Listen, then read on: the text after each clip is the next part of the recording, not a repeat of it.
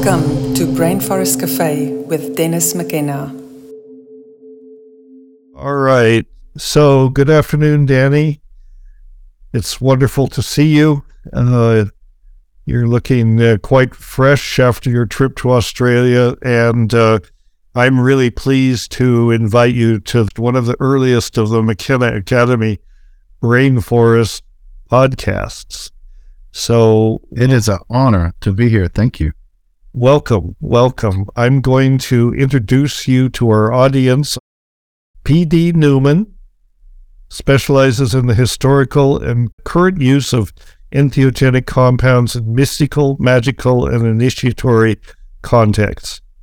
He is the author of the groundbreaking work, Angels in Vermilion, the Philosopher's Stone from D to DMT, and the forthcoming titles, Theurgy in Theory and Practice, Mysteries of the Ascent to the Divine, and Tripping the Path of Souls, Native American Shamanism in the Mississippi Valley.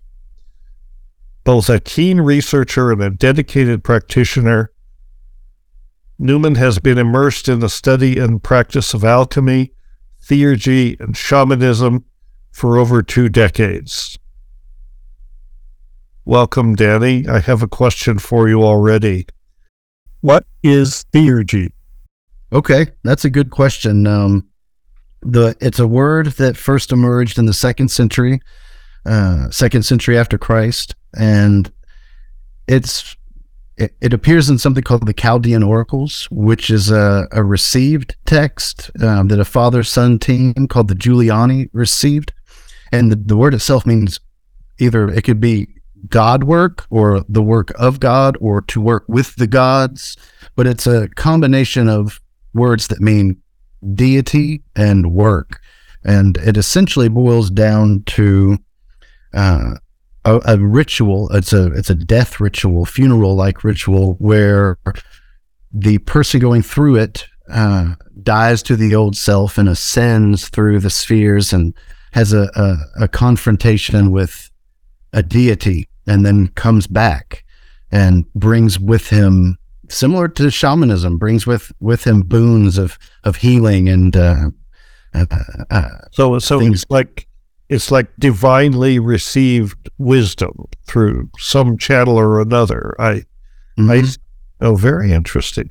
How did you get interested in all this? All of this, or just the theurgy part? All of it. All of it started with psychedelics. My brother and I, we were a lot like I imagined you and Terrence were. We grew up in the deep South, though, where as long as the cows are fed corn, mushrooms will grow on them. Mushrooms. So we spent, since I was 11 years old, we started spending most of our time throughout the late summer and fall picking and drying and learning how to use those things and at proper dosages and that sort of thing. That's great. So that's it. From the age of 14, you were into this, and you were in a symbiotic relationship with these mushrooms. You Absolutely. beat me to it by about a decade. That's amazing. Yeah, one of my most cherished memories as a young man. I was living in Berkeley, and I decided to I decided to go see Richard Schultes, see if I could get to work with him. But I didn't have any money. So at that time, you could buy a Greyhound ticket, 60 days for $60. And that I could afford. So I bought one of those tickets. I left Berkeley. And the first place I went before I got to Massachusetts, I took a long time to get there, under 60 days, but a long time. And first place I went was to Hammond, Louisiana, where some friends of mine owned a leather shop. They were the only hippies in town, but they lived on the edge of the town in a pasture, and they had cows. And my purpose for going there was to go down and get some mushrooms. I was going to get bags and bags of them, take them back to Berkeley and sell them. Well, that never worked out. It was the dry season. As it turned out, there were damn few mushrooms, but there was enough. that I could regularly find them. And I had a wonderful time. They were off in town all day at their leather shop, but I just went out into the field and ate a few and communed with the cows, and I had great trips out there. It was wonderful. That's one of my favorite things to do in the whole world is camp and trip in the field where they're picked. There's a communion that takes place, and it does involve the cows, like you said. You're communing with this like you say, symbiosis. I remember one time my wife and I, she wasn't my wife then, but we were camping in this field we like to pick in, and I just had this overwhelming kind of epiphany that those cows, that the mushrooms, if they can only be here through the cows, but the cows can only be here through the grain, through the corn. And of course you have to build a fence around them to get them to poop in one place long enough to produce enough where the mycelium can grow. So it really is something that demands humans to do agriculture, because corn on its own doesn't produce that many grains. Each kernel of corn used to be a grain of pollen. So every kernel is a pollen, a speck of pollen. But when corn grows in the wild, there's not nearly enough of it to produce anything like that. So it really is, at least in this area, it's very much a product of agriculture and of animal husbandry. It really is a complex web that holds those mushrooms in front of us. It's a true three-way symbiosis between the mushrooms, the cows, and the people. And probably that symbiosis, something like that, was been repeated potentially for millions of years. I believe it. My theory. I can't see why that couldn't be, knowing the paleogeology, the paleoclimatology of Africa in those times, and the paleontology. But we're not here to talk about that. We're here to talk about what you know, and I would like to get on with that. We can talk about stone ape theory some other day.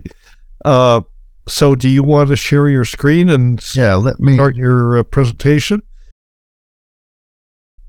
So I've titled this Ancient Egyptian Alchemy because Egypt is where alchemy emerged. We have, of course, Indian alchemical traditions and Chinese alchemical traditions, but they didn't call them alchemy. The processes and the philosophies are similar, but alchemy as such emerged out of Hellenistic Egypt. And the subtitle, From Acacia to Zosimos, the word alchemy, the first time it was bequeathed to us in writing, was by this man Zosimos of Panopolis, who is widely considered the first alchemist outside of the person who taught him, which is a woman named Maria Prophetissima, or Maria the Prophetess. So this is separated into several parts, and we're going to start with alchemy, and this idea of a stone that now it's called the philosopher's stone. He would call it the sage's stone, several different titles he'd give it, but they're all cognates with this notion of a stone for wise men. So Zosimos, he was a Gnostic hermetist, which means he was a Christian, and he had this idea about the Egyptian priesthood that they weren't exactly what they said they were. And we'll talk more about that in just a minute. But the area he lived in was a place called Alchemy, and what he did the way he made his living was doing something called statue animation. He made the statues.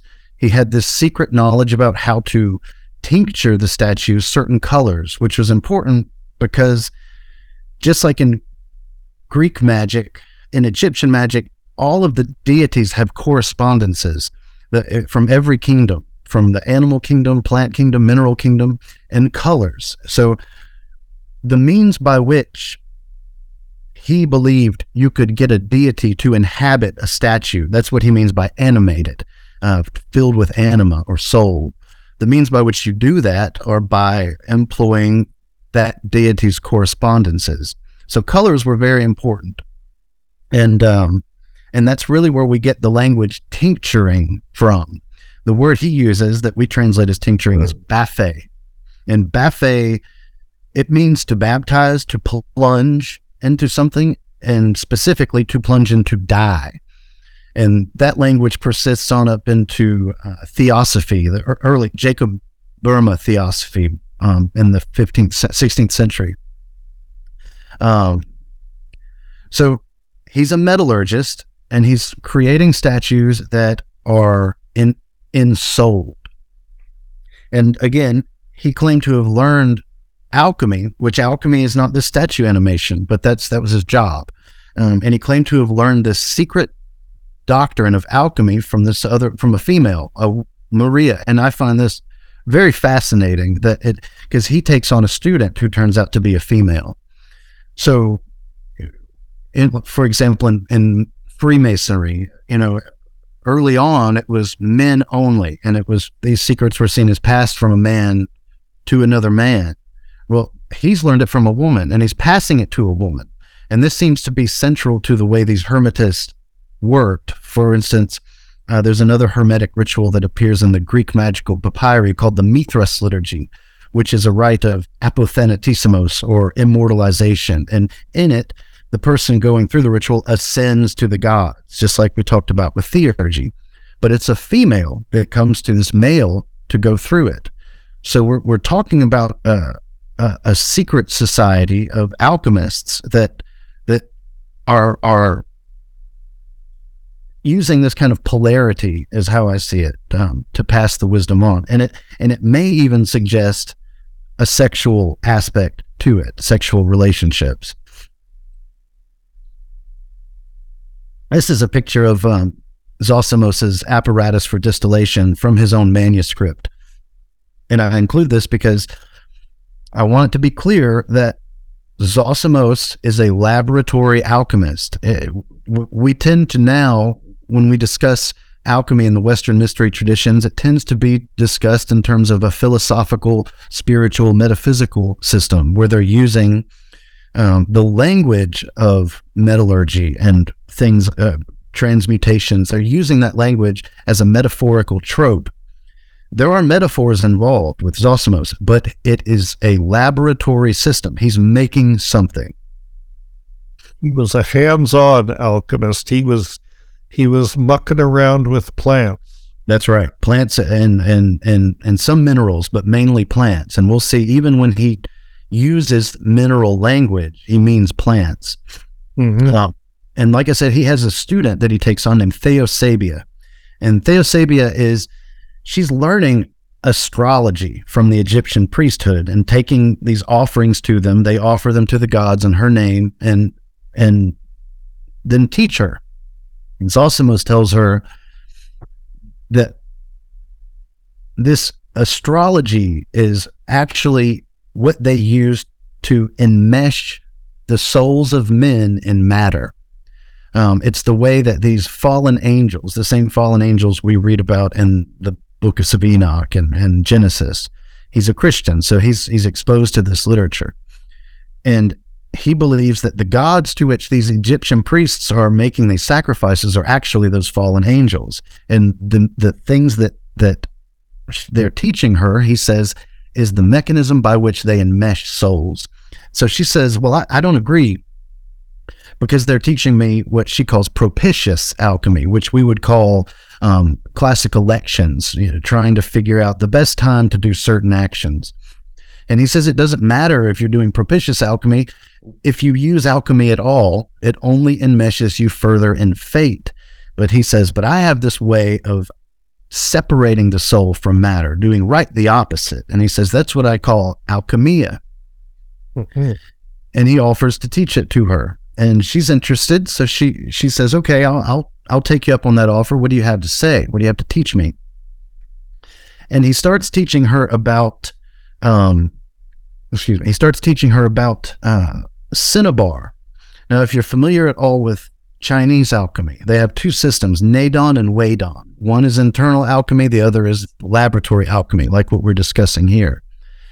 And they center that work around cinnabar. And cinnabar is a mineral that is composed of sulfur and mercury. It's what the pyramids were made out of in Mexico. Teotihuacan was made out of these cinnabar slabs. And they would put it through a smelting process and extract the mercury out of it in Mexico. And that's where they found that mercury under the pyramid in like a river. So it's kind of a worldwide thing, this preoccupation with cinnabar. We don't know where Zosimos encountered it, but he apparently did. I believe he probably encountered some Chinese alchemy, because it goes way back. But what they do with this cinnabar is they teach a cosmology with it. What they're trying to teach is how you go from one God to all of the many things we see around us. How do you go from the one to the many? So they use cinnabar as a metaphor to teach that. They say that the cinnabar is the one, and from it we create two. Well, Zosimos, he's not teaching a cosmology with it. He's literally telling her, so we take the cinnabar and we extract mercury from it.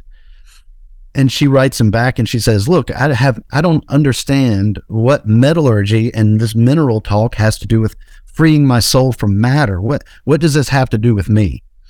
And so he says, well, I'll tell you what it has to do with you. He says, in fact, I'll draw you a picture. And he writes her a book called Mushaf Asuvar that was preserved by the Arabs.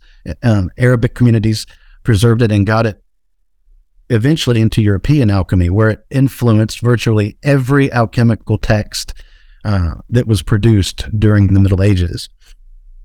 So what he tells her in this book, in addition to these pictures, which this picture we're looking at is a picture from the book of Zosimos with the sun over him and Theurgy with the moon. That's my interpretation of what we're seeing. But he's telling her, look, I'm gonna break this down and give you the secret to this.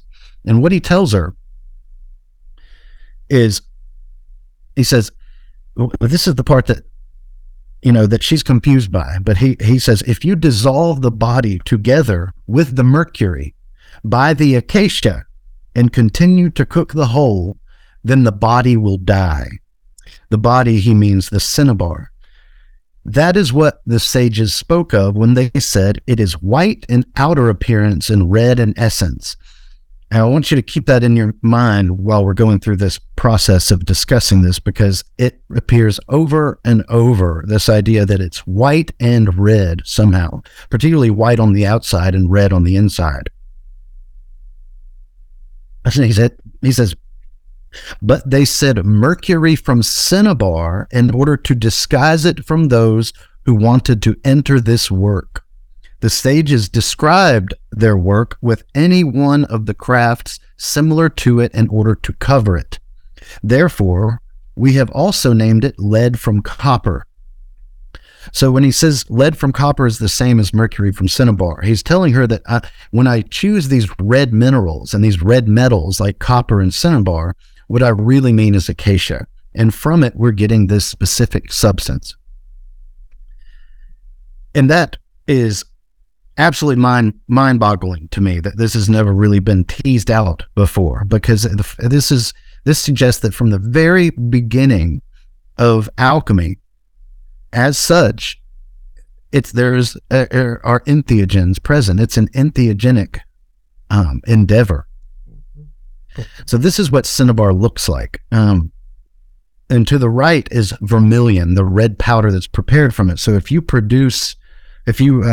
smelt this cinnabar, one of the byproducts you can get is vermilion pigment.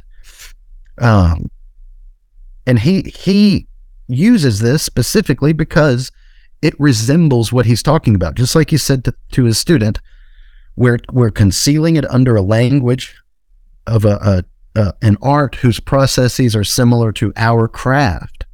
And he sees this as looking like his acacia powder. And there's a good reason why. So this is an image on the right. We're seeing acacia root bark, and on the left we're seeing the acacia root bark powdered, which is how you would need it in order to put it through this process to extract this stone from it. But you can see there's a remarkable resemblance here. And it's the redness. Not all acacias have this redness, but the acacias with which he was working did. And the ones we're usually familiar with, those who do kind of work with acacia texts and produce DMT organically, this is what we usually see especially from Mimosa hostilis. It has the same kind of a redness to it. And mimosa and acacia are from the same family. They're both mimosoids, we would call them. In fact, Mimosa hostilis used to be classified Acacia tenuiflora. So it was once an acacia. The same is true of the anadenantheras that produce yopo in the Caribbean and South America. They were once classified as Acacia niopo. So they're all very related plants, and most of us, if we're botanists, we wouldn't be able to tell them apart anyway. They're so similar. Now, this is a picture from Mushafa Suvar, and you see he's pointing with his left hand at the roots of this tree, as if to indicate this is what we want. The good stuff is in the roots. And the leaves are colored in the classic colors of the alchemical work, black, white, and red, which indicate how you produce this. The black signifies the dark roots in the earth, in the black earth, which is actually where alchemy comes from chemet, chemia, which means black earth. So the black phase indicates where we find the prima materia, the first matter. The white represents purification. It represents catharsis, stripping everything away except for the stone. And then the red represents the final phase, which actually signifies the more an effect than a stage itself. It represents carnal union with this, bringing it into the body. And on the right, you can see this is a classic bipinnate compound leaf structure that we see with virtually every acacia and mimosa. Now, I just spent some time in Australia where I was exposed to a number of acacias that do not have that kind of leaf structure. But the ones, again, that Zosimos was working with, and we'll discuss some of those in a moment, they did have that same leaf structure. Now, they also have these thorns all over them, which is actually what acacia means. When Dioscorides named the acacia, he named it after its most defining characteristic, which are these thorns. And you can see they vary significantly in appearance, but in every case, they are gnarly. The top one to the left is what we have here in Mississippi, Gleditsia triacanthos. It used to be classified as Acacia americana, but it's a fascinating one that shows up in a number of different botanical assemblages from burial mound sites. So there might even be history of this here in the States, but we're finding it all over the place the more we investigate. Now, of course, Zosimos did not invent acacia. He didn't pull that out of a vacuum. He was part of a long Egyptian tradition that saw acacia as the arbor vitae, the tree of life. And it was seen this way because it's wrapped up with the myth of one of the most famous Egyptian gods, Osiris. And this is an image of Osiris here in the underworld, in the Duat, which is where he travels when the sun it can't be seen, the underworld. In every Egyptian, in the beginning it was only the pharaohs, but later on it was believed that every Egyptian had to go through this trial and this face-to-face confrontation with Osiris in the underworld. Now, Osiris, he is, a lot of people, you'll see them say he's a sun god. He's not a sun god. He's a vegetation and fertility god and a god of the dead. The association with the sun comes from the association of solar timings with agricultural timings. So you can't separate him from the sun, but he's not the sun. And he is a member of a trio of gods where he was the firstborn, and the next two are Isis and Set, or Apep, Apophis, Typhon, several different names he's called by. And because he's the oldest, he's supposed to marry his sister Isis, who's one of these three gods. Well, Set was born first. Set and then Osiris. So Set is supposed to marry Isis, but Isis chooses Osiris, and that causes this real anger to develop in Set that pans out in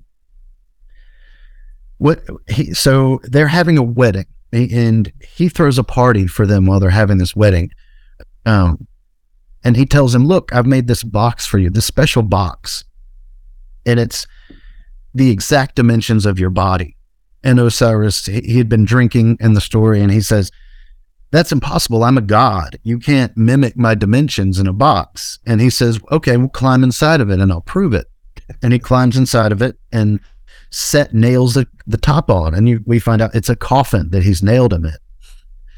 And he takes this coffin and throws it into the Nile. And eventually it washes up, just like Moses' basket washed up on the bank of the Nile, wrapped up in the roots of an acacia tree. And the box itself was said to be made out of acacia also. Budge, in his writings, he just notes that it was a red wood, but it's acacia.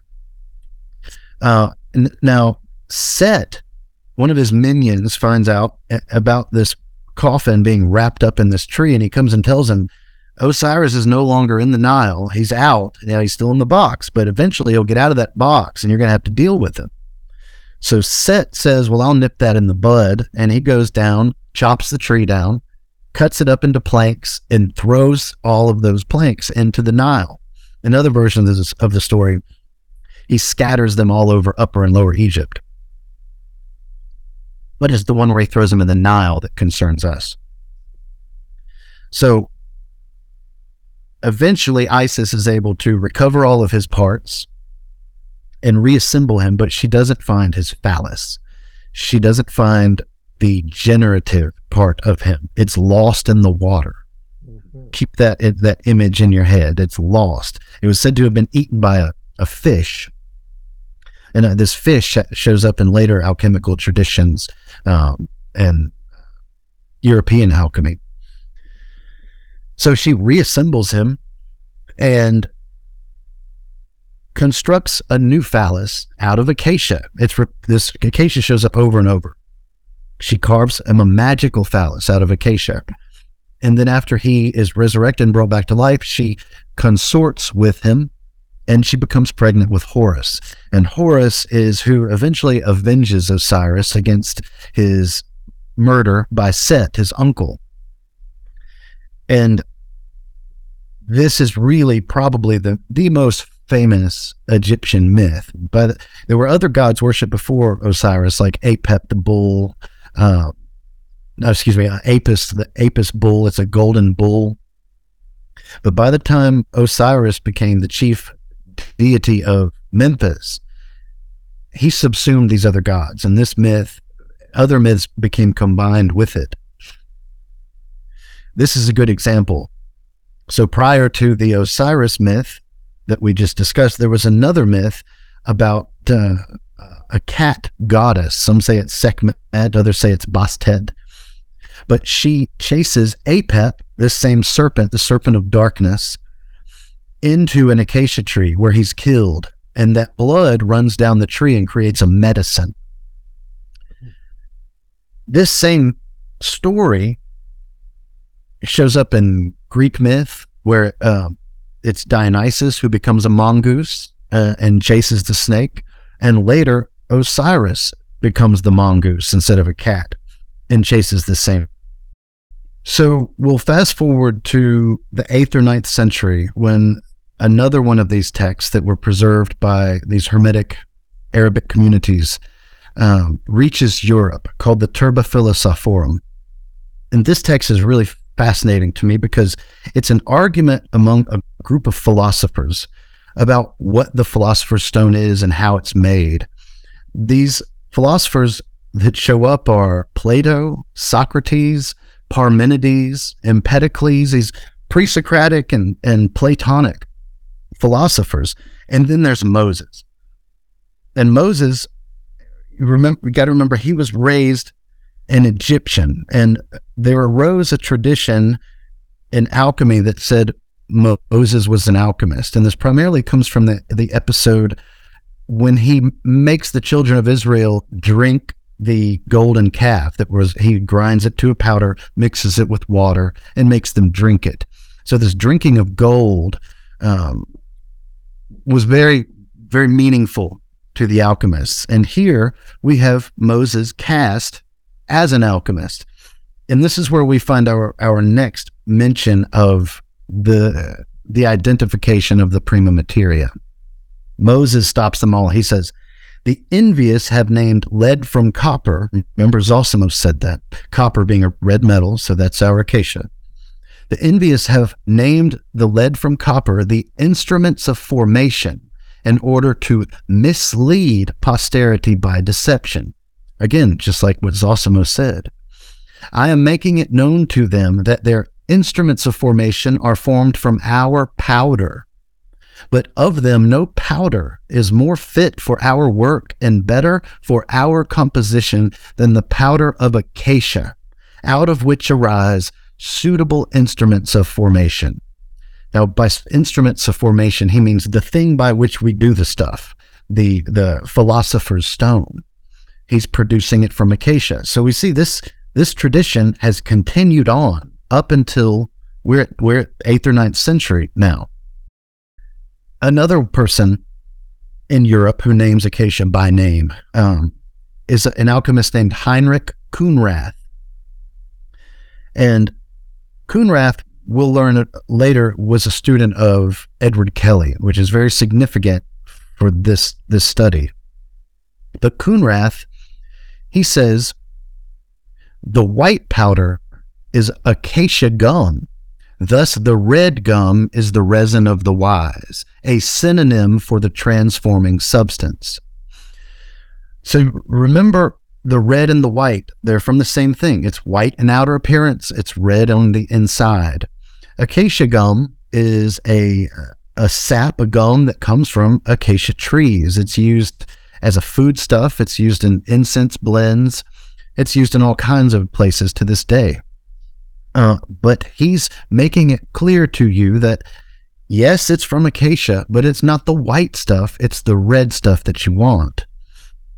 Now, he didn't just pull this out of anywhere. He gets this from Zosimos' teacher, Maria Prophetissima.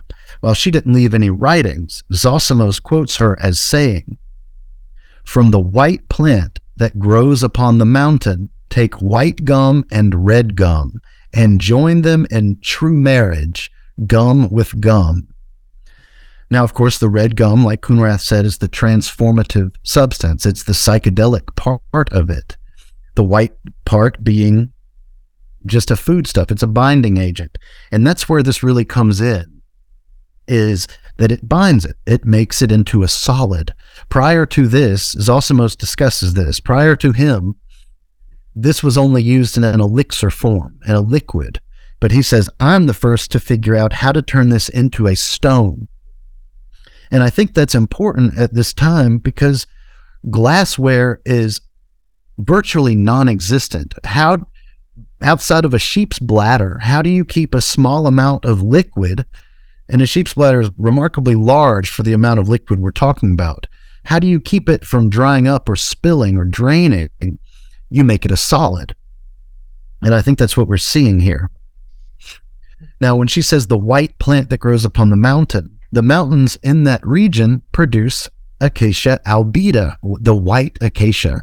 It's been reclassified as Phiderbia albida, but it's still Acacia albida. This is what we suspect she was talking about.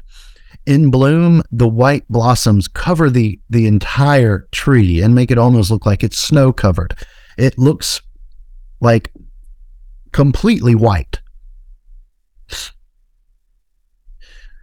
So this brings us to the second part of this talk. We're going to talk about probably the most famous episode from European alchemy, and it's with a man named Dr. John Dee, who was an astrologer. He was the advisor for Queen Elizabeth I. He was a mathematician. Anything you can imagine that was a quote-unquote science of the day, he was knee-deep in it and a master at it. But one thing he wasn't a master at was talking to angels. He wanted to be able to communicate with angels, mainly because he believed that angels were in the space in the sky, and wherever they were, that spot all the way down to where it touched the earth, they ruled that. So the angel that's over Germany rules Germany, and the one that's over England rules England. And his thinking was, if I could just talk to the angel that rules Germany, then I could spy on Germany and I could control Germany, and this would make me more valuable to the queen. So that's what he was trying to do, but he couldn't do it. After all this trial and error, he eventually started taking on scryers, and Queen Elizabeth would send them to him, but he was never happy with them. None of them were ever able to do this to the degree that he wanted them to, until a man showed up named Sir Edward Kelly. He wasn't a sir yet, but Edward Kelly. Kelly was already kind of a charlatan figure. He was seen that way. He was a scoundrel. He had his ears cropped for the crime of coining. Coining is passing off adulterated metals as silver or gold, something that was already associated with alchemists, and it's actually the reason that the Catholic Church banned alchemy, was because of this coining problem. But he is immediately successful in this. And what they're using, first they used an Aztec obsidian mirror. That's what we see on the left. I find it very fascinating that what Dee was using was a mirror similar to those that the Aztecs were likely taking mushrooms and staring into for visionary purposes. He had gotten his hands on one. Well, after Kelly comes along, similar to the way there would be manifestations of jewels and necklaces in New York in the burned over district during the boom of spiritualism, an angel showed up and brought them another crystal and told them to use this one instead. And with this, they started receiving what we know as Enochian magic, this very complex system of magical ritual designed to communicate with angels. And through these transmissions, he eventually constructed this at the angel's direction. This tables had to be built this way with this sigil-like thing on the top. There, the wax disc we're seeing is called the Sigillum Dei Amet, and there's also each of those placed underneath the pegs of this table. And on top of it is the crystal that he is using to see the angels that they're making contact with. And I'm not sure who the artist is, but I had to include this image because I just love it. The jester in the corner, the female ghost to the left, the angel in the crystal. It demonstrates quite well the visionary aspect of this tale. Now, he finally confesses to Dee. He says, I came to you because I need your help. I just used you needing a scryer as a way to get to you. And he says, I have this manuscript in my possession called the Book of Dunstan. And in it gives directions on how to produce this red powder. And he says, this red powder is essential. I have to have this. He doesn't say this to Dee, but it's clear he needs it to do these seances, what they call these angelic actions. This is his visionary substance. And he goes to great lengths to try and get Dee to translate this thing. And when he won't, he finally says, well, an angel told me to come talk to you and tell you to translate it. And then it tells us where treasure is buried. Dee liked that. If you read in his diaries, he was constantly asking these angels about treasure, buried treasure. So he got Dee's attention again. And he tells him it's from this Dunstan figure. Well, St. Dunstan, he was the Archbishop of Canterbury. And allegedly, his grave was rifled And in it, they found 2 ceramic orbs, one red and one white. In the story, the person who opens this grave, he throws the white ball and it breaks on the ground to reveal a white powder that is immediately absorbed in the ground. That's gone. Probably acacia gum. And the red orb, he doesn't break it, but he thinks I can probably take this into town and sell it, which he does to an innkeeper. And it's this innkeeper who put it in the possession of Kelly. Well, Dunstan, the person it's about, is an interesting figure in his own right. He was a metallurgist. He moved into the ruins of Glastonbury, set up a tiny little lab, and he would sit in there and do alchemy and metallurgy and pray. And he was subject to visions of the devil. I think that's significant that he's having visions. In one famous story, he grabs the devil by the nose with his blacksmith tongs and leads him out and shows the people outside as some of his followers, his students. He says, "Look, see, the devil is real, and this is what he looks like." But he didn't leave us any writings, but there are writings attributed to him. Whether they actually go back to him, we can't prove that. We don't know that. But one of the writings attributed to him is from a book called De Occulta Philosophia, the occult philosophy. And in it, he's quoted as having said, "The angelic stone provides exceptional temporal and geographic vision and an ability to understand the language of animals. Also, he shall be endued with divine gifts of foreknowledge of things by dreams and revelations. It is the food of angels." Now, this language, this angelic stone, food of angels language, we'll see it show back up in Ashmole and the Royal Society. So they were definitely reading this also. But again, this we said earlier, Coonrath, the figure who gave us the acacia gum reference, that he was a student of Kelly. Well, whenever Kelly was eventually arrested for this claiming to be able to transmute base metals into gold, which he couldn't do, obviously because it's a metaphor. So he was arrested, and his place was taken by Coonrath. Rudolph II hired Coonrath as his court projector. Coonrath is the one who I said gives us this identification of the white powder as acacia. But he was Kelly's student. He sought Kelly out to teach him. So just as a reminder, the quote again, "The white powder is acacia gum, thus the red gum is the resin of the wise." He gets this from Kelly. And this brings us to part 3 of this talk, which concerns Elias Ashmole and the Royal Society. And we're going to see more of this language appear regarding this acacia and this substance. Ashmole, he is from Litchfield. He was an antiquary. He's the one who gave us public museums. He created the very first public museum.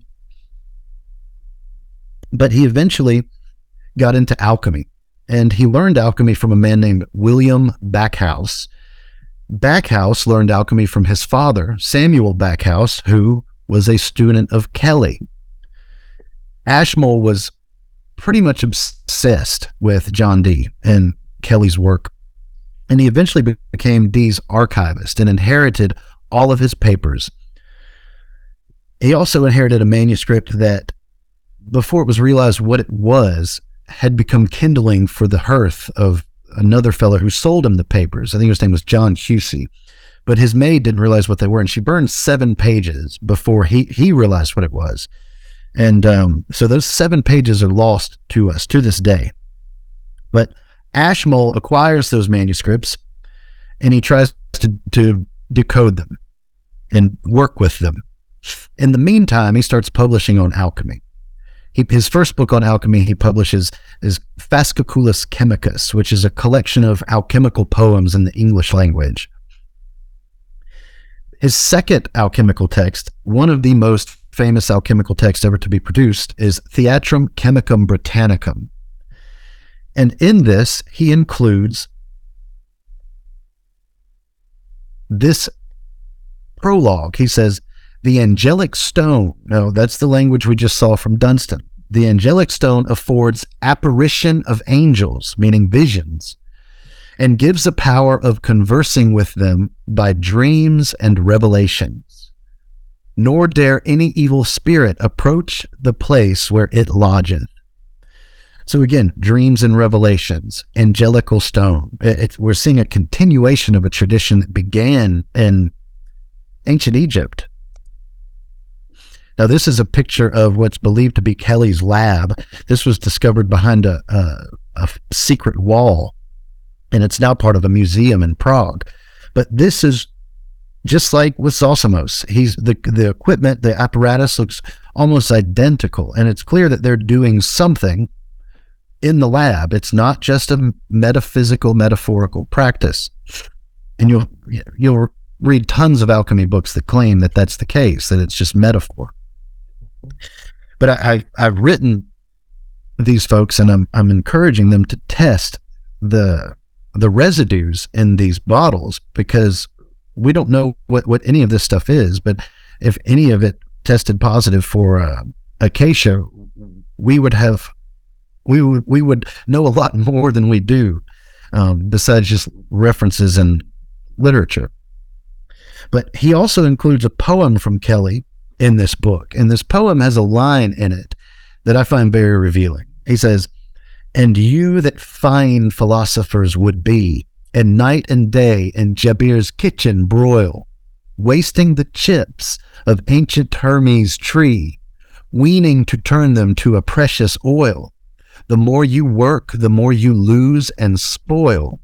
To you I say, how learned soever you be, go burn your books and come and learn from me." Pretty arrogant, but probably he probably is right. He probably was one of the most learned alchemists of his day. Now, while Ashmole is working with Dee's papers, he realizes it must be the red powder. That's why I can't get it to work. He couldn't see the angels either, just like Dee. So he brings the problem to his friend Robert Boyle. Robert Boyle is known as the first chemist. He was an elected president of the Royal Society in 1680, a position which he declined. But he was dumbfounded to learn that Boyle was already looking for this red powder. He had learned about it from an alchemist named Wenzel Saylor, who claimed to have found it in a pillar in a monastery. Well, a fellow member of the Royal Society, a man named George Ashe, writes Boyle, the letter survives, and he says, this red powder that you're preoccupied with, it didn't come, Wenzel Saylor didn't get it in a monastery. He got it from Edward Kelly when he was in Prague.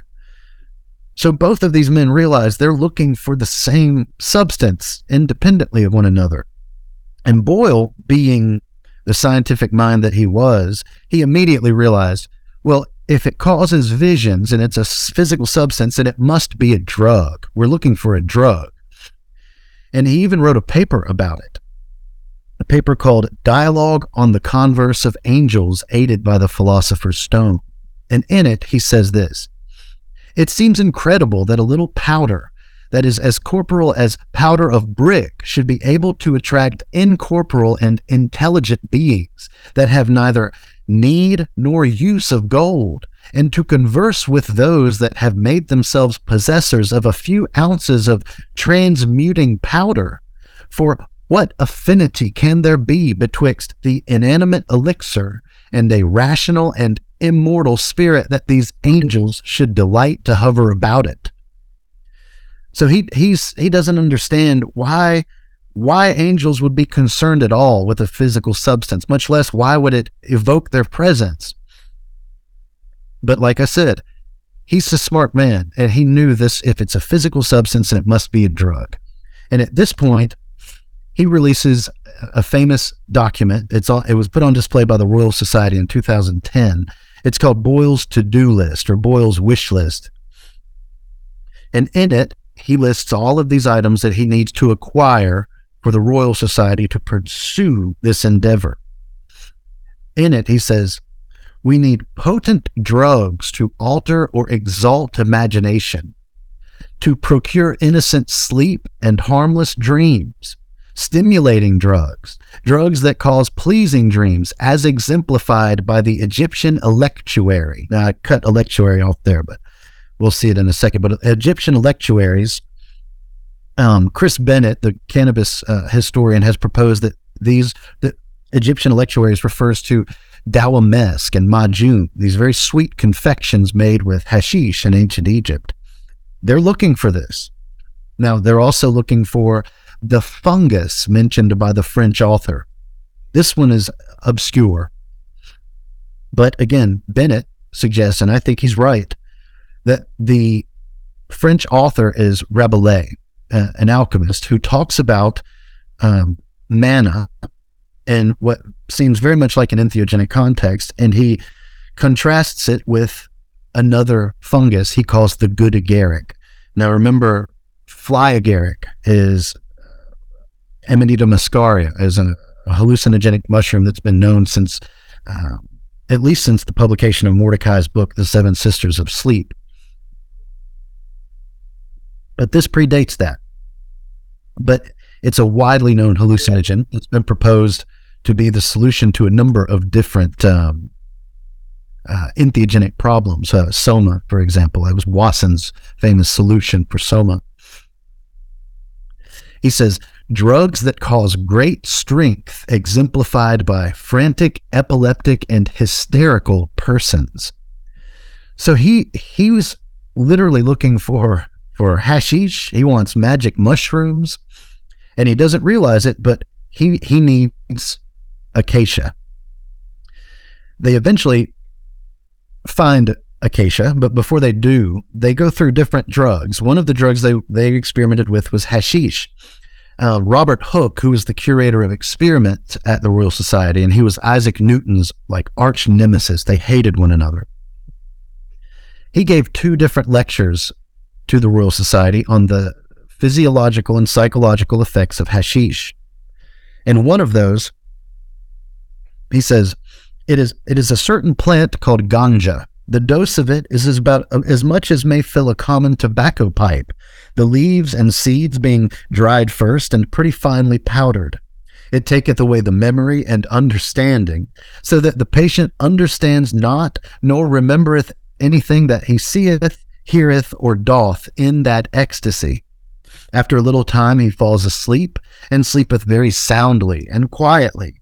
And when he wakes, he finds himself mightily refreshed and exceedingly hungry. Now, my friend David Harrison, in his book, he discusses this and makes the comment that what we're seeing here is the first recorded case of the munchies. Now, where did they get acacia? Because that's the Ariadne thread that we're chasing here. In their possession, and we know this was in their possession because Boyle had 2 major inspirations for the creation of the Royal Society. One of them was the Invisible College, a proto-Rosicrucian style secret society of philosophers, and the other is what's called the Hartlib Circle, a group of alchemists that surrounded this man named Samuel Hartlib. And Hartlib, he left a number of correspondences behind with a number of different people. In one of the letters, we read this: "For the sage's stone is made from the sage's acacia, which is first prepared by means of the common distilled acacia, the spirit of wine and other waters, and it must be reduced to its waxy form. Observe this in memory of me." It's almost like in the Last Supper, this "do in remembrance of me." I think he's trying to be cryptic. That if pure distilled vinegar be immersed in the destroyed Saturn and preserved by the heat of Saint Mary, probably referring to Maria Prophetissima, it loses its acridity and becomes sweet like sugar, and you will find transparent stones corresponding to crystals.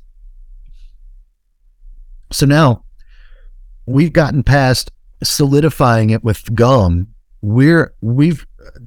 Proto-chemistry has evolved to such a degree that they're able to get crystals, stones produced from this.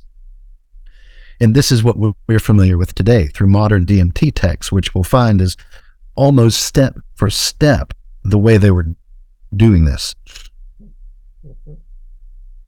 Now, this is how Acacia gets into Freemasonry. For those who don't know, in the third degree of Freemasonry, the Master Mason degree, the candidate for initiation is symbolically murdered and raised. But when he's murdered, a sprig of acacia is placed at the head of his grave. And in one version of the ritual, the rite of strict observance, they pull the acacia out, and he says, it has no roots, it must signify something. He doesn't say that it's an acacia, it must signify something. He says the fact that it's lacking roots is significant. It's a symbol. And so this man, John Theophilus de Sagulier, he was research assistant to Sir Isaac Newton in the Royal Society. He becomes the third Grand Master of the Premier Grand Lodge in London. Now, prior to that, Acacia was mentioned nowhere in Freemasonry. Instead, it talked about Cassia. Now, Cassia, it shows up in the Bible, referring to funeral rites. It was used in Egypt for mummification, and it was mainly a preservative, and it kept the body from stinking largely. But they would use cassia in these funerary preparations, mortuary preparations. So the original reference to cassia was more in reference to the fact that the third degree is about death than anything else. But by the time he becomes Grand Master, which he would have had to have been to make this change, because after that, in literally every monitor, every expose, every version of the rituals published throughout Europe adopted acacia and no longer said cassia. It was like overnight. Before I found out he was involved, I couldn't get how you could get everybody in Europe to just change like that. But it takes a Grand Master.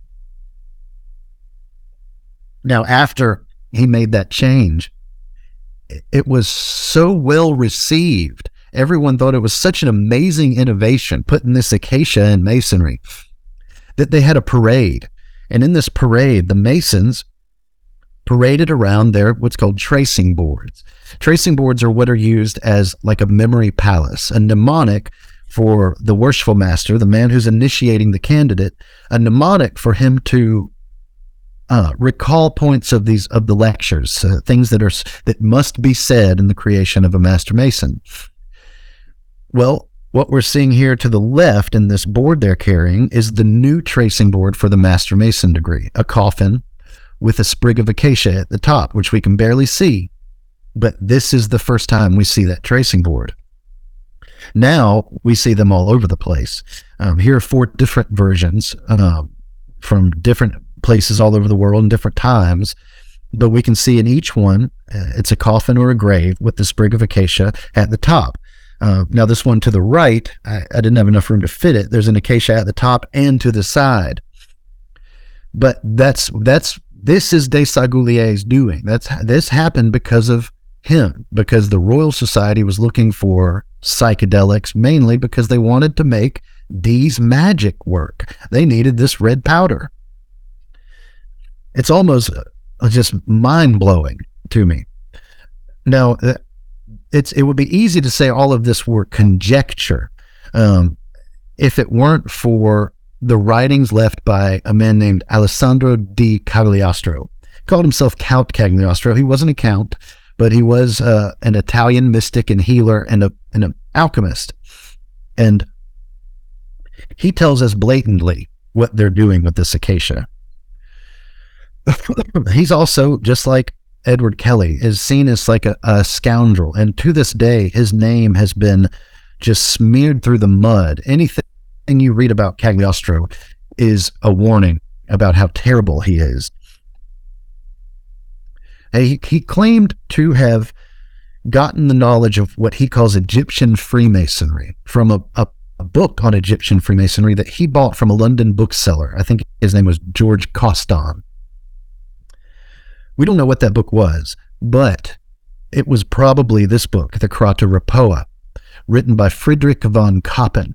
Now, Cagliostro wasn't the first Mason to step forward and say, I represent this Egyptian form of Masonry. Prior to that, von Kappen said the same thing for an organization he called Afrikanische Bauherren, meaning the African builders or the African architects.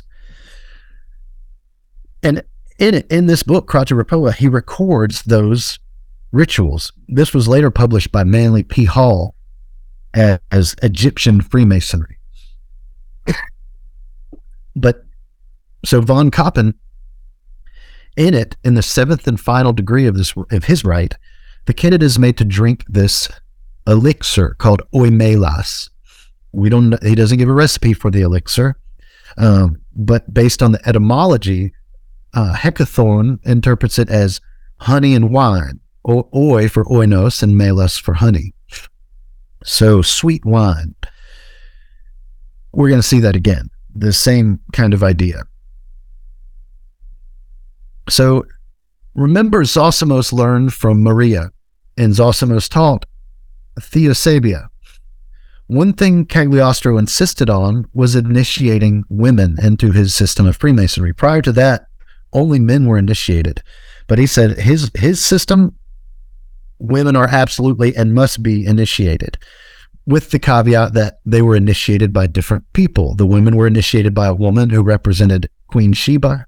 The men were initiated by a man who represented, just like in Masonry, one of the Grand Masters of Freemasonry, King Solomon. But he was insistent that women had to be involved. Now, he's got an Egyptian order, his Masonic order. He says, I need some tracing boards, just like they have in regular Masonry. We're going to need tracing boards. And he has one of his initiates is a man named Philip Lutherborg, who's a pretty famous painter. He was known for his paintings of ocean scenes, of boats. But he said, I'll do it. I'll paint you something. And the first thing he painted him were these three images. These aren't the tracing boards, but they're plans for it, and that they were eventually, as I understand it, used as tracing boards. But in the beginning, he's showing them and saying, this is what I think I can do. If you like them, let me know. He loved them, and we'll see a lot of these motifs repeat, but he changes it around. And this is his first degree tracing board. And in the first degree, the candidate is met by Father Time. And Father Time forces the candidate into this little cave underneath. You can see there's a pyramid above it, but it represents a subterranean cavern under the pyramid. Once he gets in there, he sees that it's what we still to this day in Masonry call a chamber of reflection. And it's a cave that is furnished with things like this. There's usually human remains, either an entire skeleton, a skull and crossbones, or just a skull. An hourglass is a symbol of time. There's a candle as a symbol of illumination. All these things tend to be present, as well as a quill and a piece of vellum on which you were to write your last will and testament. So they go in, they experience this chamber of reflection. And when they come out, they're given a drink to drink. They are standing in front of the master's altar, and on it is a goblet full of this red liquid. And this is what he says. The acacia is the primal matter. And when the rough ashlar, or mercurial part, has been purified, it becomes cubical. Now here he's borrowing language from Masonry. The ashlar, rough ashlar, is the candidate who is new to Masonry. He's rough around the edges, literally. But through this ritual work, he becomes a perfect ashlar, this perfect cube. He's borrowing that language and combining it with this language about a stone we already had from alchemy. He says, it is thus that you may bring about the marriage of the sun and moon, and that you shall obtain the perfect projection. Remember the sun and moon over Zosimos and Theosabia's head. Then he says something very interesting. Quantum sufficit et quantum appetit. This phrase comes from not ancient, but old pharmacies, apothecaries. When they would distribute to you a drug that was safe to take as much as needed, it literally means take as needed. So quantum sufficit et quantum appetit, they've borrowed this from pharmacognosy, from apothecaries, and he's putting it in here. So this lets us know right off the bat, he's talking about a drug.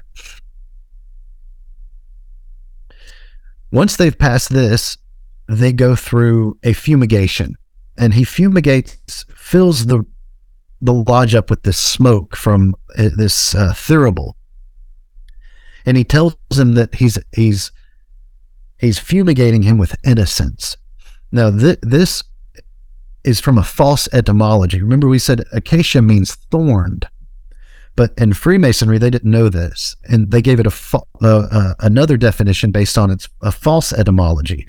Akakios, or akakios, not evil, not bad, or innocent. So he's literally saying, I'm fumigating you with acacia, but he gives it in this false etymology. And it's out of this fumigation that the candidate first begins to see visions. And it's represented here by this Medusa-like woman holding snakes and a torch, like Hecate, sort of. And here's an image from an Egyptian lodge, which this is from a Memphis Mizraim lodge, which purports to be the continuation of Cagliostro's Egyptian masonry. But we can see the massive amounts of fumigation going on, and even what looks like an alchemy lab here to the left. And in a lot of the old lodges in Europe, there were alchemy labs present in the lodge. And after that, he makes him drink this liquor, this liquid. And in the French rite, it's called the bitter cup. And the Scottish rite is called the cup of death. They no longer drink in Acacia, of course, it's just wine. But back then, they were. And this is what Cagliostro says. The candidate shall drink the red liqueur placed upon the master's altar, thereby raising his spirit in order to understand the following speech, which the worshipful master shall address to him at the same time. Now keep in mind, this is in the 18th century. The language that Cagliostro has access to, but he's basically saying this is going to expand your consciousness, raise your spirit in order to understand. I think that's about as close as we could come to actually saying this is going to expand your consciousness that we could get at this date. Now, here's the next tracing board he shows, which shows us the candidate with this knife murdering Hermes. Hermes and Hiram are cognates. The Hiram in the Bible is spelled He, Resh, Mem. Those same three letters, if we just change the way we pronounce the vowels, becomes Herm, a short version of Hermes, a shortened Hermes. Herms were Hermes-like statues that were placed to mark boundary lines, mark properties in ancient Greece. So he's murdering Hiram in the form of Hermes. He says this to him, "My child, you are receiving the primal matter. Learn that the great God created before man this primal matter, and that he then created man to possess it and be immortal. Man abused it and lost it, but it still exists in the hands of the elect of God, and from a single grain of this precious matter becomes a projection into infinity." Now, single grain is another giveaway that this is a drug he's talking about. A grain is a unit of measurement used for distributing things like morphine. It amounts to roughly 64 milligrams.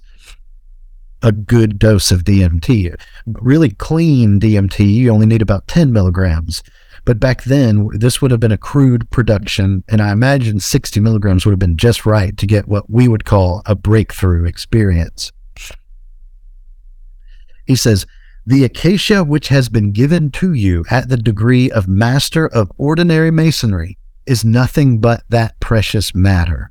And Hiram's assassination is the loss of the liquid which you have just received. So he's saying that it's the blood of Hiram that is being drunk. There are modern alchemical traditions that do this same kind of tech with acacia. They call it the blood of Christ. Another one I know of calls it the blood of Osiris, but it's the same concept. Now, after Cagliostro, just like Kelly, he was arrested. Cagliostro was arrested by the Inquisition. And in his possession was this document, La Tres Saint Trino Sophie, a brilliantly illuminated piece of work. It's absolutely gorgeous. Now, Manly P. Hall, just like the Krata Rapoa, he published this, and he took the liberty of attributing it to Saint Germain. There's no evidence that this book was written by Saint Germain. You'll see why. It literally describes what's going on in Cagliostro's ritual. But it was in Cagliostro's possession, is a really important part. So this is one of the images we see in the beak of this bird is the same bipinnate compound leaf structure that we've seen in these acacias, these mimosoid trees. And this is a symbolic, this is how alchemy works. They give you like a rebus. It's a symbol that you have to decode. Many of them don't have any writing with them, and if they do, it's very little. A good example is Mutus Liber, the mute book, which says nothing. It's just pictures. But in this is the key to the process of extracting this substance. In the same section where this appears, we see this crystal goblet with the red liqueur inside it. Now, next to this image is this text. It's a story about this man going through this trial and error, this journey, this rite of passage. And the man initiating him says, he handed me in a crystal cup a shining liqueur of saffron hue. Its taste was delicious, and it emitted an exquisite aroma. I was about to hand the cup back to him after moistening my lips in the liquor, when the old man said, "Drink it all. It will be thy only nourishment during thy journeys." I obeyed and felt a divine fire course through all the fibers of my body. I was stronger, braver. Even my intellectual powers seemed doubled. That sounds like a drug. Like he's describing the experience of it flooding his nervous system. Now, the end bit about intellectual powers seem doubled. Evidence shows that psychedelics really do that. If you're familiar with, certain psychedelics, if you're familiar with James Fadiman's experiment, where he found that microdoses of mescaline allowed people, certain professionals with certain problems they'd been struggling with for several months, to find a solution with it. Just from that experience, I think in the report it says that every single one of them were able to not only solve the problems, but their solutions were eventually commercially accepted by their peers. This comes to the final part of his ritual, of his initiation ritual. So they've smoked, basically they've been fumigated with acacia, they've drank acacia, and now he sends the candidate into this little room he calls a tabernacle.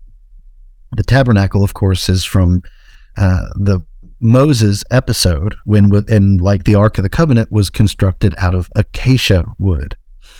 He sends them in there, and they're going to have a vision of angels, just like with Dee and Kelly. These angels are supposed to tell them certain things, impart wisdom to them. In the ritual, it's acted out as though they did, and there's a series of questions and answers, just like a catechism and Catholicism, that they share after they emerge. So they go in. This is an image from one of Heinrich Kunrath's manuscripts, showing virtually identical scene to what they experience in this tabernacle. And after they come out, this is the final tracing board they're shown. And we'll get a good description of it here.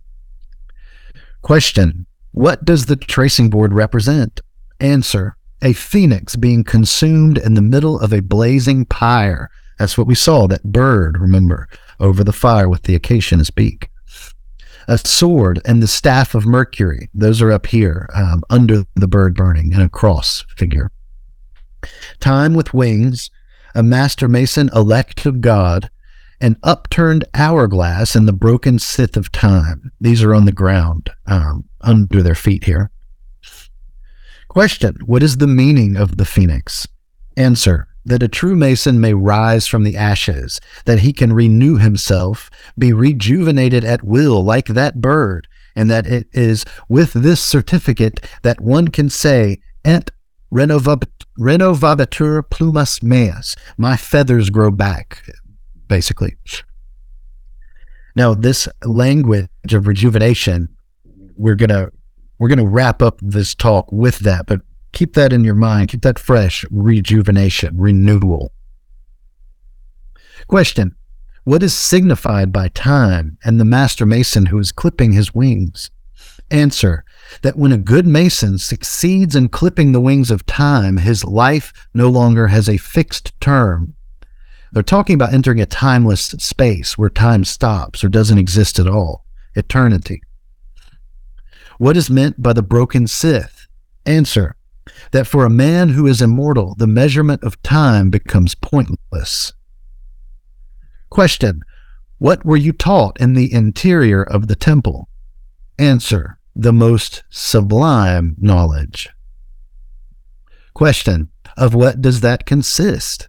Answer: after I had received a portion of the power which God desired to grant to the Grand Coft, our founder, meaning Cagliostro, I was taught the means of regenerating degenerate man.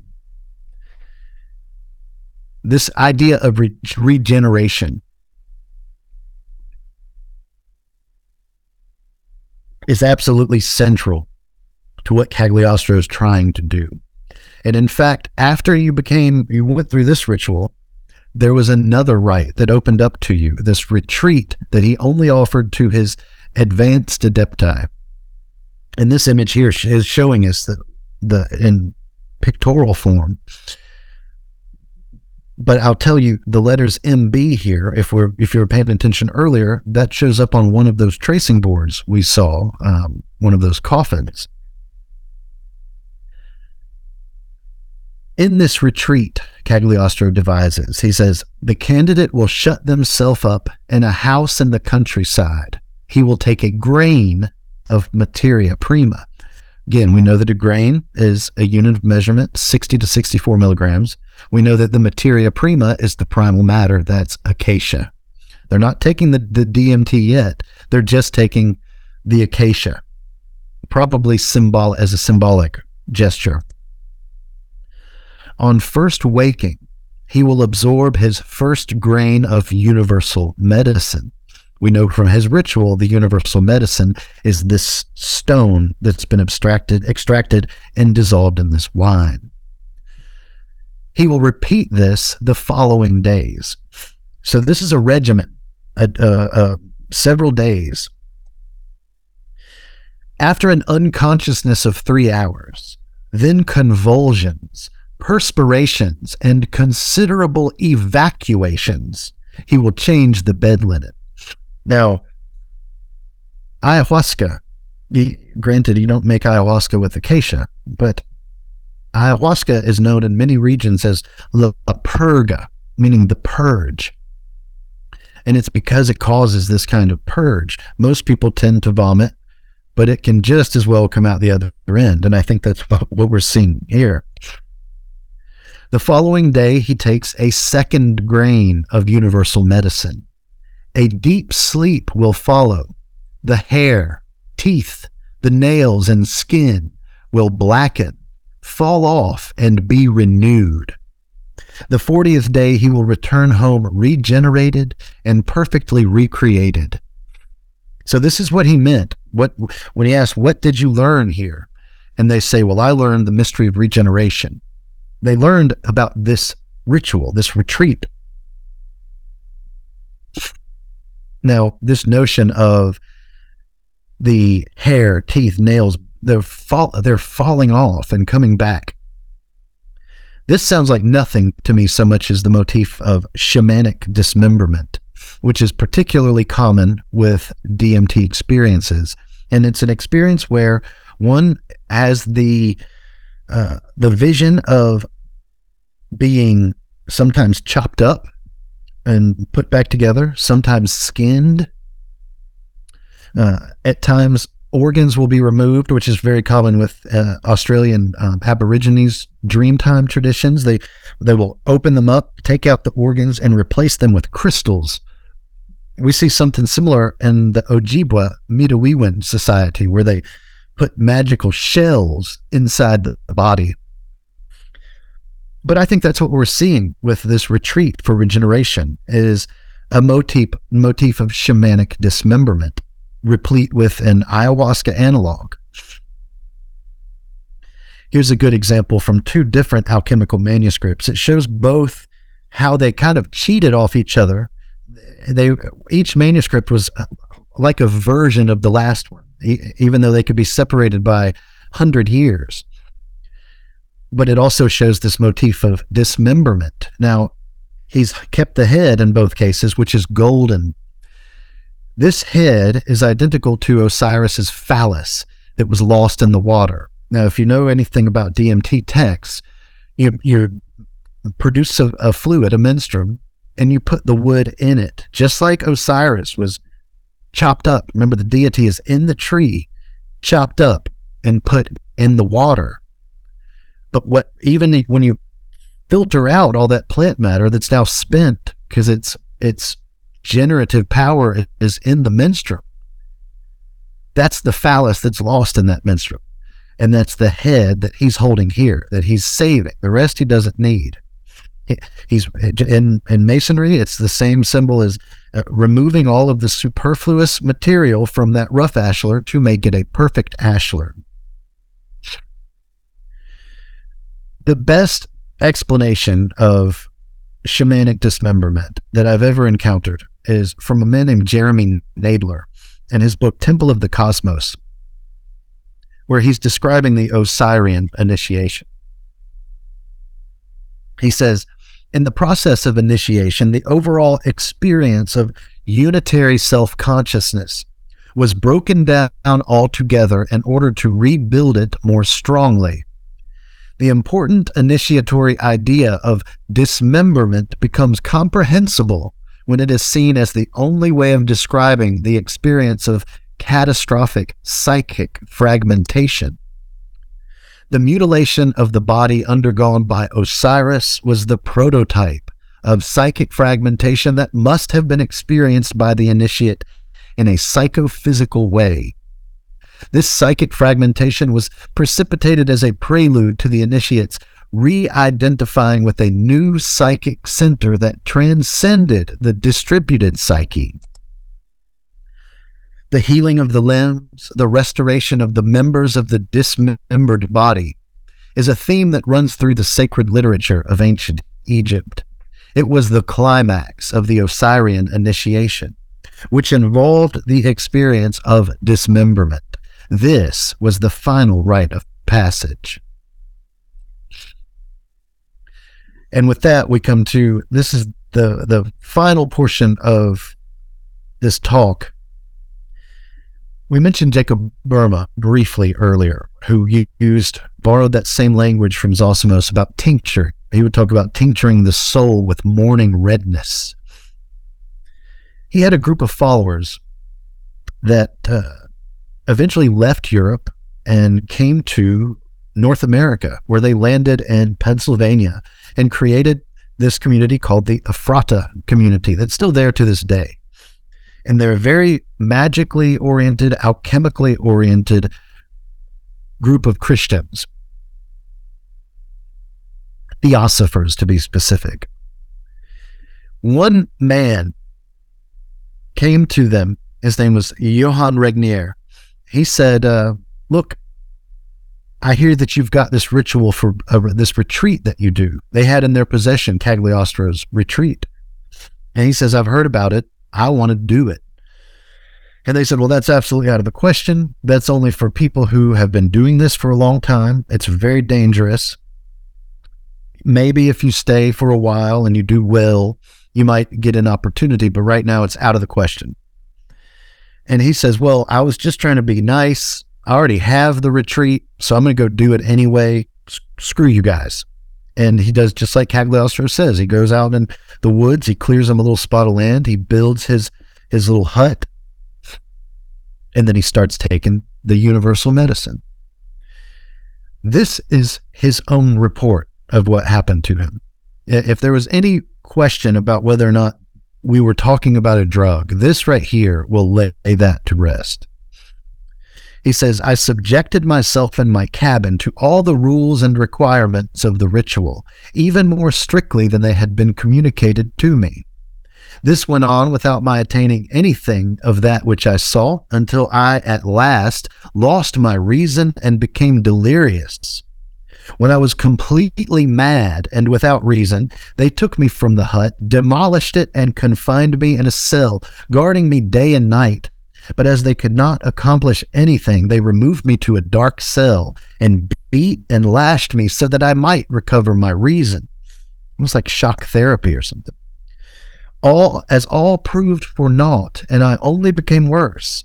They removed me to another place, then again to another, where I had more liberty, after which I became sane.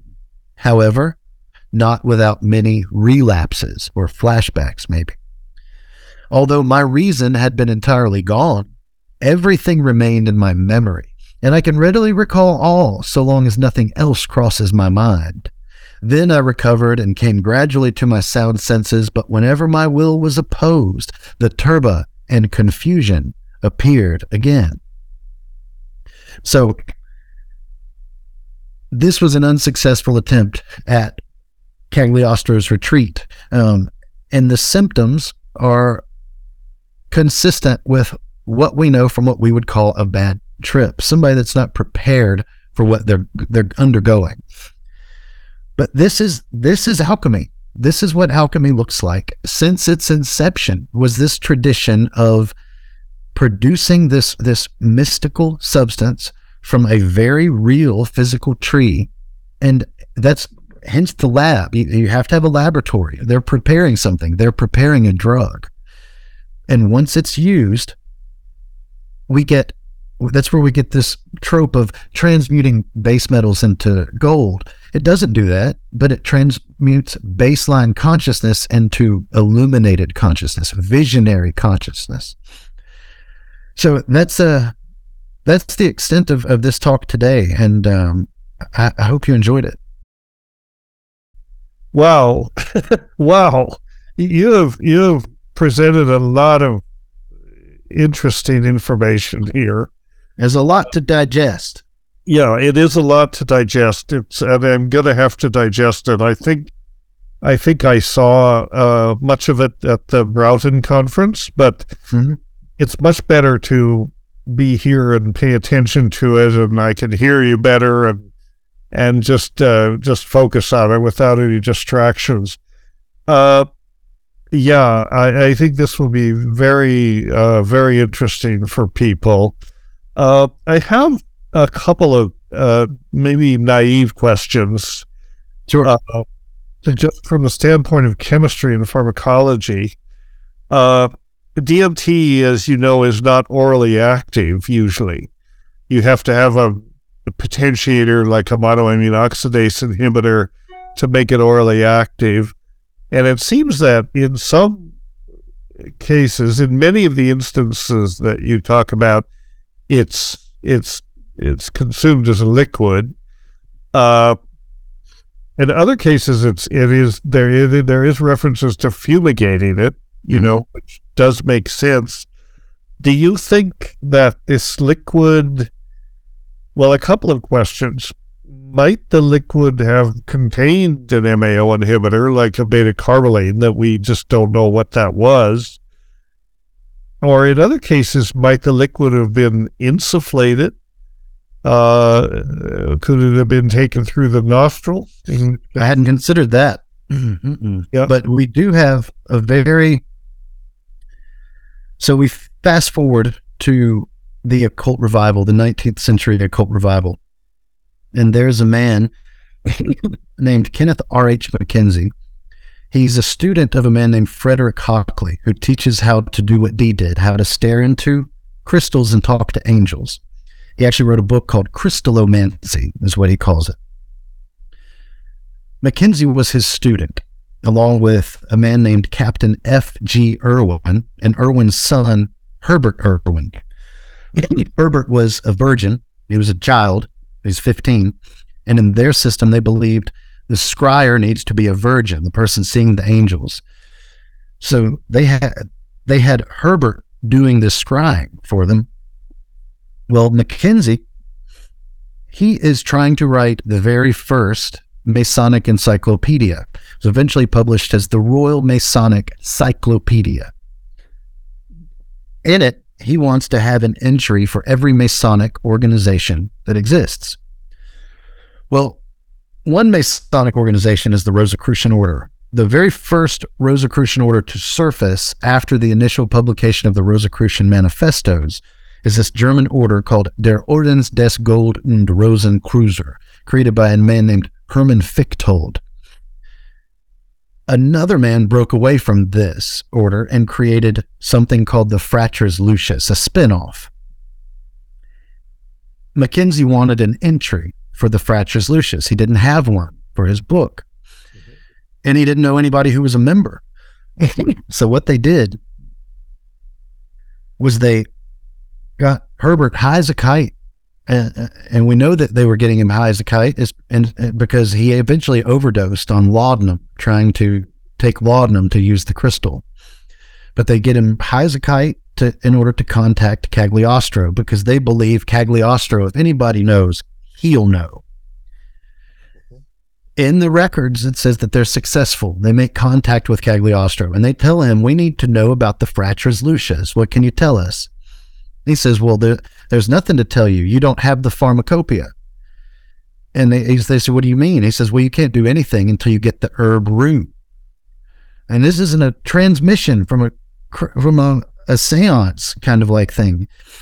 So they have this herb root, and they say, well, what is herb root? And he tells them, he says, well, it's a plant you need to get. He says, if you take it, it'll cause euphoria. It'll cause you to sweat. It opens your pores. He says it's a cure for melancholy, but if you take too much, it's a poison. It'll kill you. Basically describing Paganum Hormala. Now, rue, we call Paganum Hormala Syrian rue. Right. True rue is Ruta graveolens, and it used to be added by Romans to wine to increase the bouquet. And it was used at one point during the Catholic Church for benedictions. But Syrian rue is unrelated. However, they didn't know this. If we go back and look at Pliny the Elder's natural history, he, in his entry under rue, he says there are two kinds. There's the rue, common rue, we're aware of, and then there's savage rue or wild rue. He says, it gives a description for it, and it's virtually identical to the description Cagliostro gives for herb rue. Well, their teacher, remember, they learned this scrying thing from Frederick Hockley, and they tell him all about it. And a letter from Hockley survives where he says, look, I need the recipe for the herb rue. I'm prepared to try it. I've asked you in the past letters and you haven't told it to me. What is the recipe? Which is significant too, because he's not saying what's the herb. They know it's herb rue, but he wants the recipe for it, more than one thing in it. So there's that strange reference. I mean, for all we know, they already knew about the necessity of an MAOI and knew that this was one and just needed to put it in Cagliostro's mouth to give them some authority. That's very possible.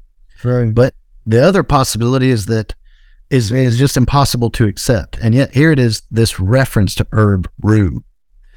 Right. Now, I'm sure you're familiar with Benny Shannon's speculative hypothesis, biblical entheogens, where he says, these plants grew in such close proximity, they could have been and probably were combined. Mm-hmm. That aside, I think there's a lot to his argument, we now know that there are a number of acacias that, just like you mentioned beta-carbolines, they're possessed of flavonoids that act as beta-carbolines and are orally active without the need of an MAOI. Good point. And some of these tryptaminergic acacias also contain beta-carbolines because beta-carbolines are in the same biosynthetic pathway. So there are species that have both tryptamines and beta-carbolines. Now, the question is whether the species that were used to prepare these acacia elixirs were that species, but it's entirely possible. So that could be a one-pot preparation in a sense with the beta-carboline. We managed to get some seeds for the Acacia albida, and we're growing it in a greenhouse. We're going to test each of the parts, the aerial parts, the roots, and see if it's one of these plants. Now, when I was in Australia, I was shown two different ones that they claim they can just, one of them, they can just use the phyllodes.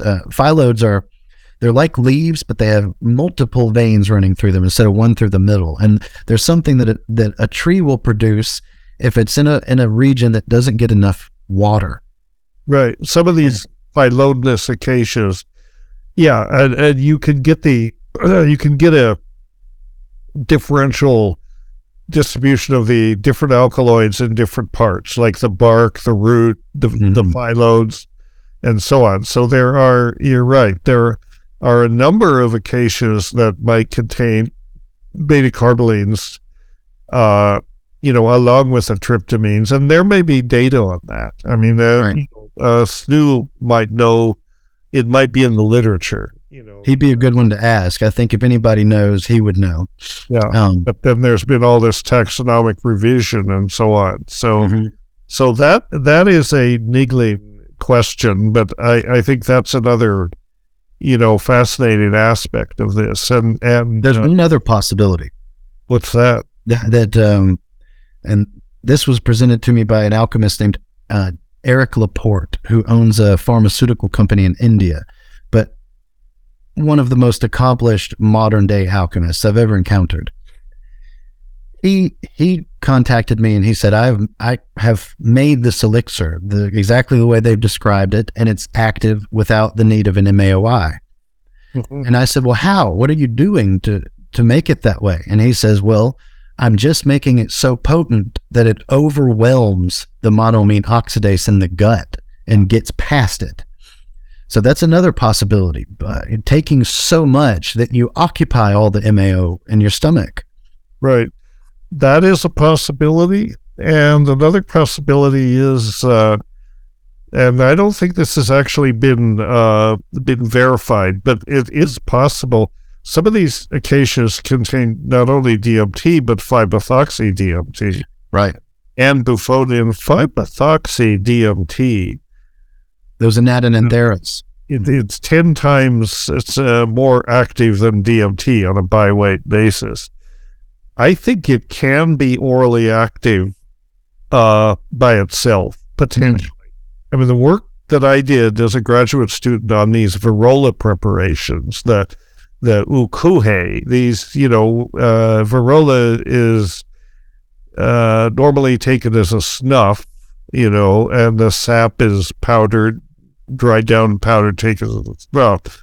But the Witoto and a couple other tribes, which I did my thesis on, make an orally active preparation on that. And out of that sap, essentially, very high in DMT and 5-methoxy and other tryptamines, but those are the two main ones.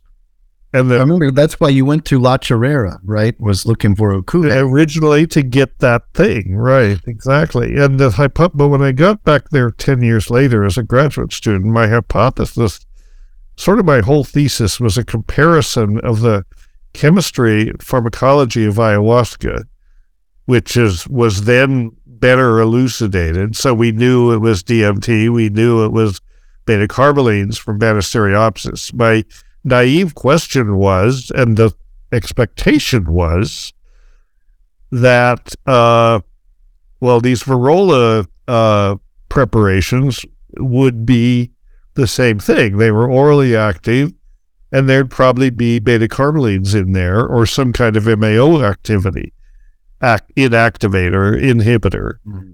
And to my surprise, there weren't any beta-carbolines in the Varrolas I looked at. There were traces, not enough to be significant pharmacologically. But then I ran these extract through MAO inhibition assays, and they were pretty good inhibitors of MAO. And so then I concluded that basically what's going on is exactly what you proposed, that the tryptamines were so high in these preparations that they're DMT and 5-methoxy, they're both substrates for MAO, right?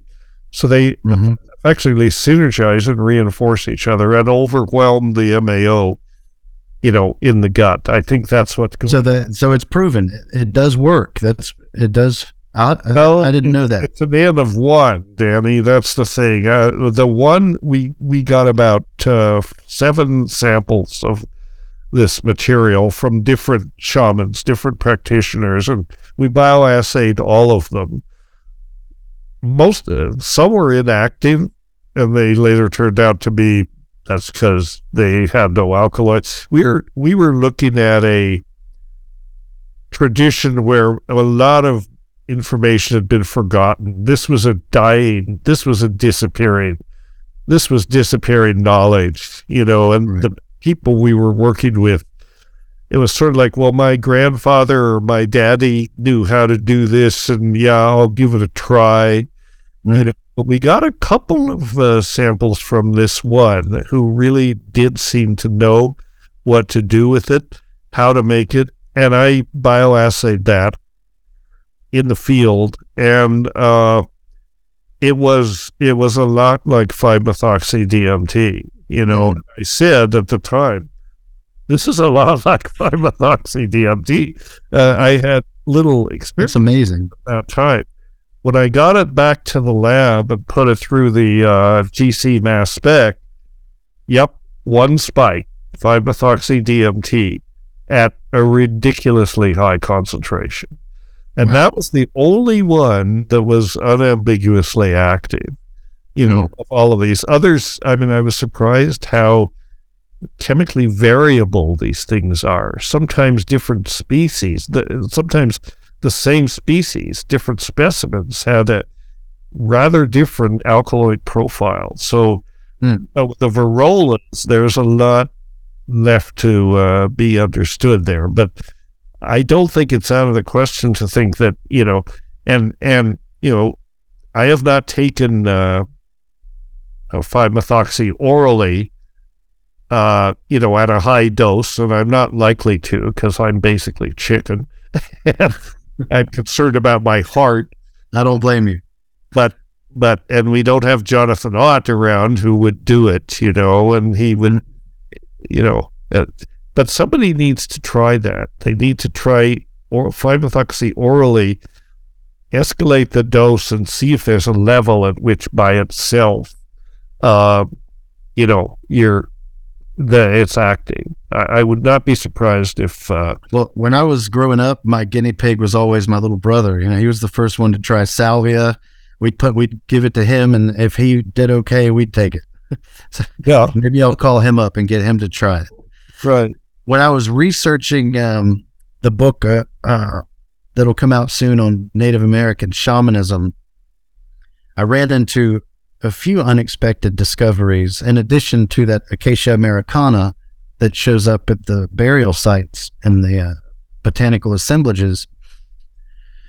Tobacco, of course, shows up, and another plant called Ilex vomitoria, Yaupon holly.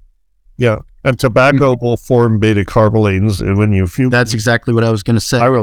Yeah. Mm-hmm. So that tobacco would work. And there's a fascinating Freemason and this herbalist named Sibley, Ebenezer Sibley. If you get a chance, look up his herbal that he published. He dedicates it to the Freemasons. There are only a couple of pictures in there, a few pictures. The pictures that all of the ones that are drugs are on the same page. On the same page, he has coffee, tobacco, nutmeg, and mimosa.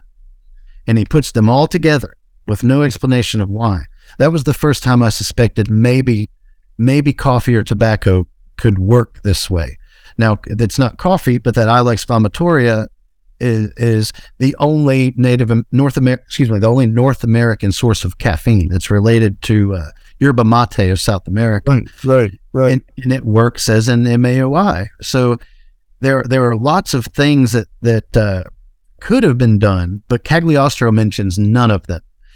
We only get the mention of rue from his mouth in a crystal ball, So I think I lean towards the possibility that they're either working with a species that has its own flavonoid beta carbolene. Flavonoids are another overwhelming that hasn't been looked at. So there's lots of things for chemists to sort through here. I mean, absolutely. This is it. I think you've uncovered the actual chemical origins of alchemy. And yes, it wasn't just speculation. It was not all symbolism. These people were mucking around with plants, and that's right. And this has been fantastic, Danny. Thank you. Appreciate you coming, talking about this. We have to follow up with your presentation on the North American shamanism, which I know is just absolutely equally deep, and I've shared some of it with you. I'd love to come back and tell you about it when it's time. Absolutely. You've got a book in progress with that. Yes. Yeah. It's already been picked up by Inner Traditions. I don't have a publication date, but it's going to be on the shelves very soon. Well, keep us posted. We will trumpet it from the rooftops, and this one too. We'll get this out to our social media. You're going to be famous. You're going to be famous, more than well. But I appreciate that. I really appreciate you're talking about this, and your scholarship is is deep. You've read deep into this, and it's shown. And thank you so much. My pleasure. Thank you for having me, Dennis. It's been a blast. Thank you. Yeah, me too. I'll let you spend the rest of the evening and unwind. Okay. All right. All right, buddy. I'll be in touch. Now. Okay.